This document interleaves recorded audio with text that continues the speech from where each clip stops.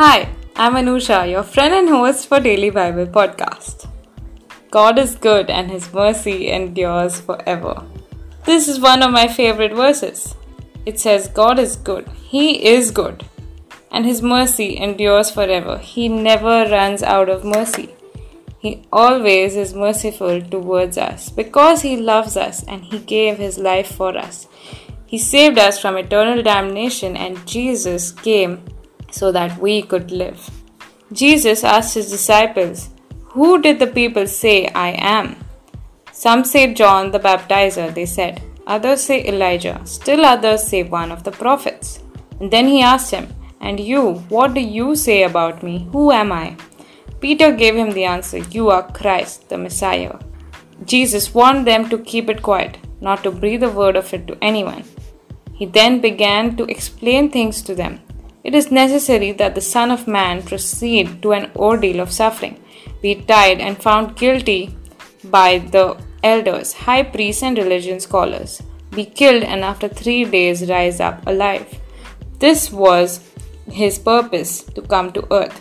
He came so that He could die for us, and that if we believe in Him, we could have eternal life, because He rose again from the dead. Death could not hold Him to the grave. Jesus is the Messiah that the world has been waiting for. And He is here with you. All you need to do is accept and believe and receive. Today we'll be reading chapter 10 of Mark. Let's go. Mark chapter 10. Divorce. From there he went to the area of Judea across the Jordan. A crowd of people, as was so often the case, went along, and He, as He so often did, taught them. Pharisees came up intending to give Him a hard time. They asked, "Is it legal for a man to divorce his wife?" Jesus said, "What did Moses command?" They answered, "Moses gave permission to fill out a certificate of dismissal and divorce her." Jesus said, "Moses wrote this command only as a concession to your hard-hearted ways.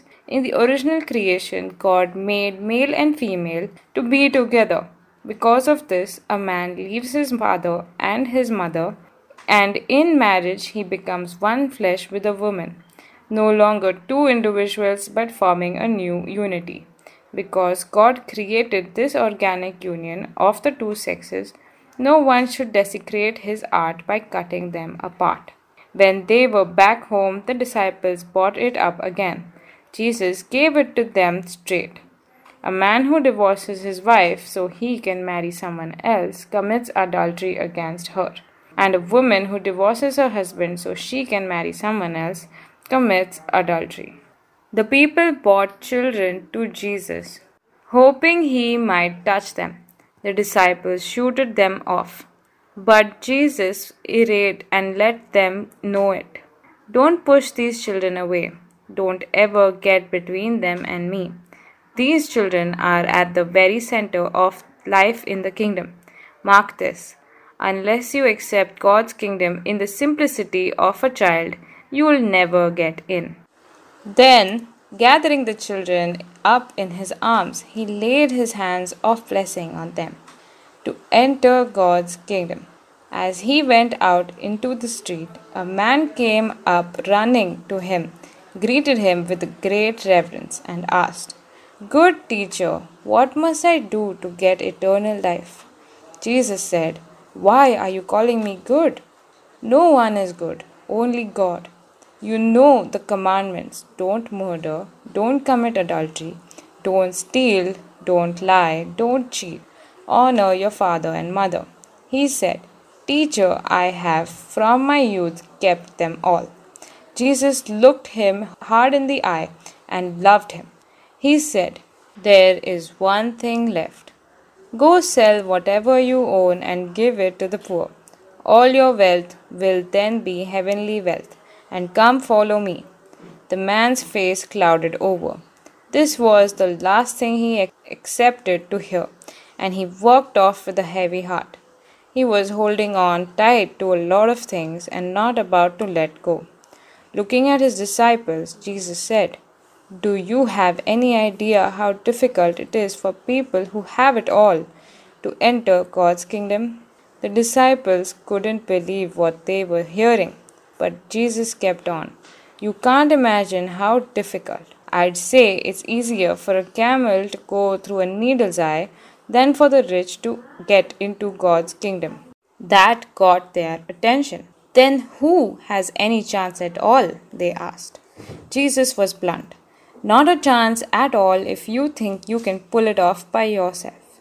Every chance in the world if you let God do it. Peter tried another angle. We left everything and followed you.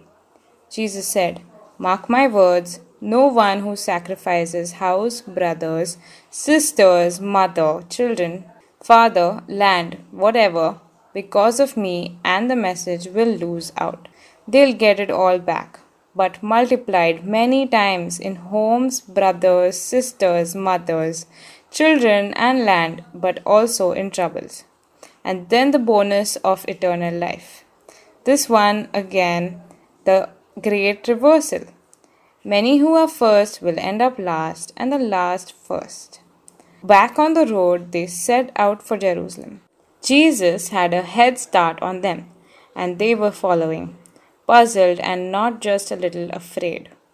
He took the 12 and began again to go over what to expect next. Listen to me carefully. We are on our way to Jerusalem. When we get there, the Son of Man will be betrayed to the religious leaders and scholars. They will sentence him to death.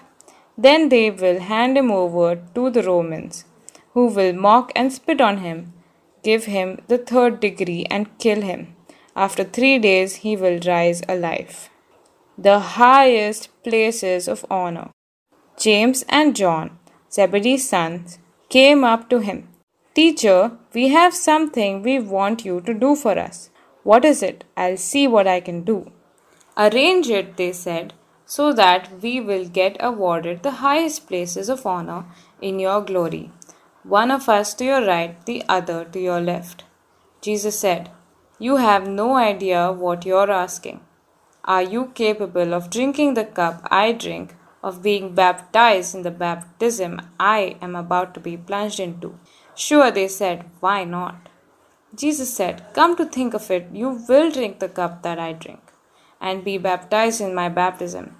But as to awarding places of honor, that's not my business. There are other arrangements for that. When the other 10 heard this conversation, they lost their tempers with James and John. Jesus got them together and settled things down. You've observed how godless rulers throw their weight around, he said. And when people get a little power, how quickly it goes to their heads. It's not going to be that way with you. Whoever wants you to be great must become a servant. Whoever wants to be the first among you must become your slave. That is what the Son of Man has done. He has come to serve, not to be served, and then to give away his life in exchange for many who are held hostage. They spent some time in Jericho. As Jesus was leaving town, trailed by his disciples and a parade of people, a blind beggar by the name of Bartimaeus, son of Timaeus, was sitting alongside the road. When he heard that Jesus of Nazareth was passing by, he began to cry out, Son of David, Jesus, mercy, have mercy on me.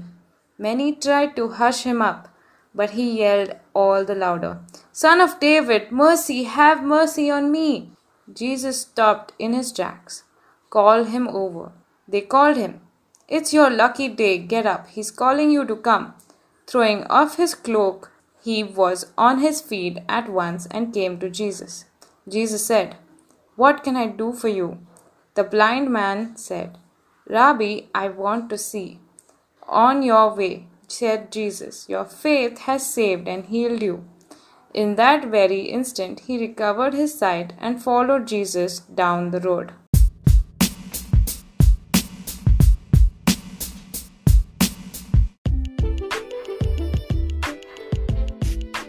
Thank you for joining me on our Daily Bible podcast. It has been an exciting journey so far. I'll tell you the truth. Jesus said that no one who sacrifices houses, brothers, sisters, mother, father, children, and land, whatever, because of him and the message will lose out. He said that they will get it all back, but multiplied many times in homes, brothers, sisters, mother, children, and land, also in troubles. When you follow Jesus, you will be blessed for whatever you give up. All your sacrifices are noted down, and Jesus makes sure that you will receive them back.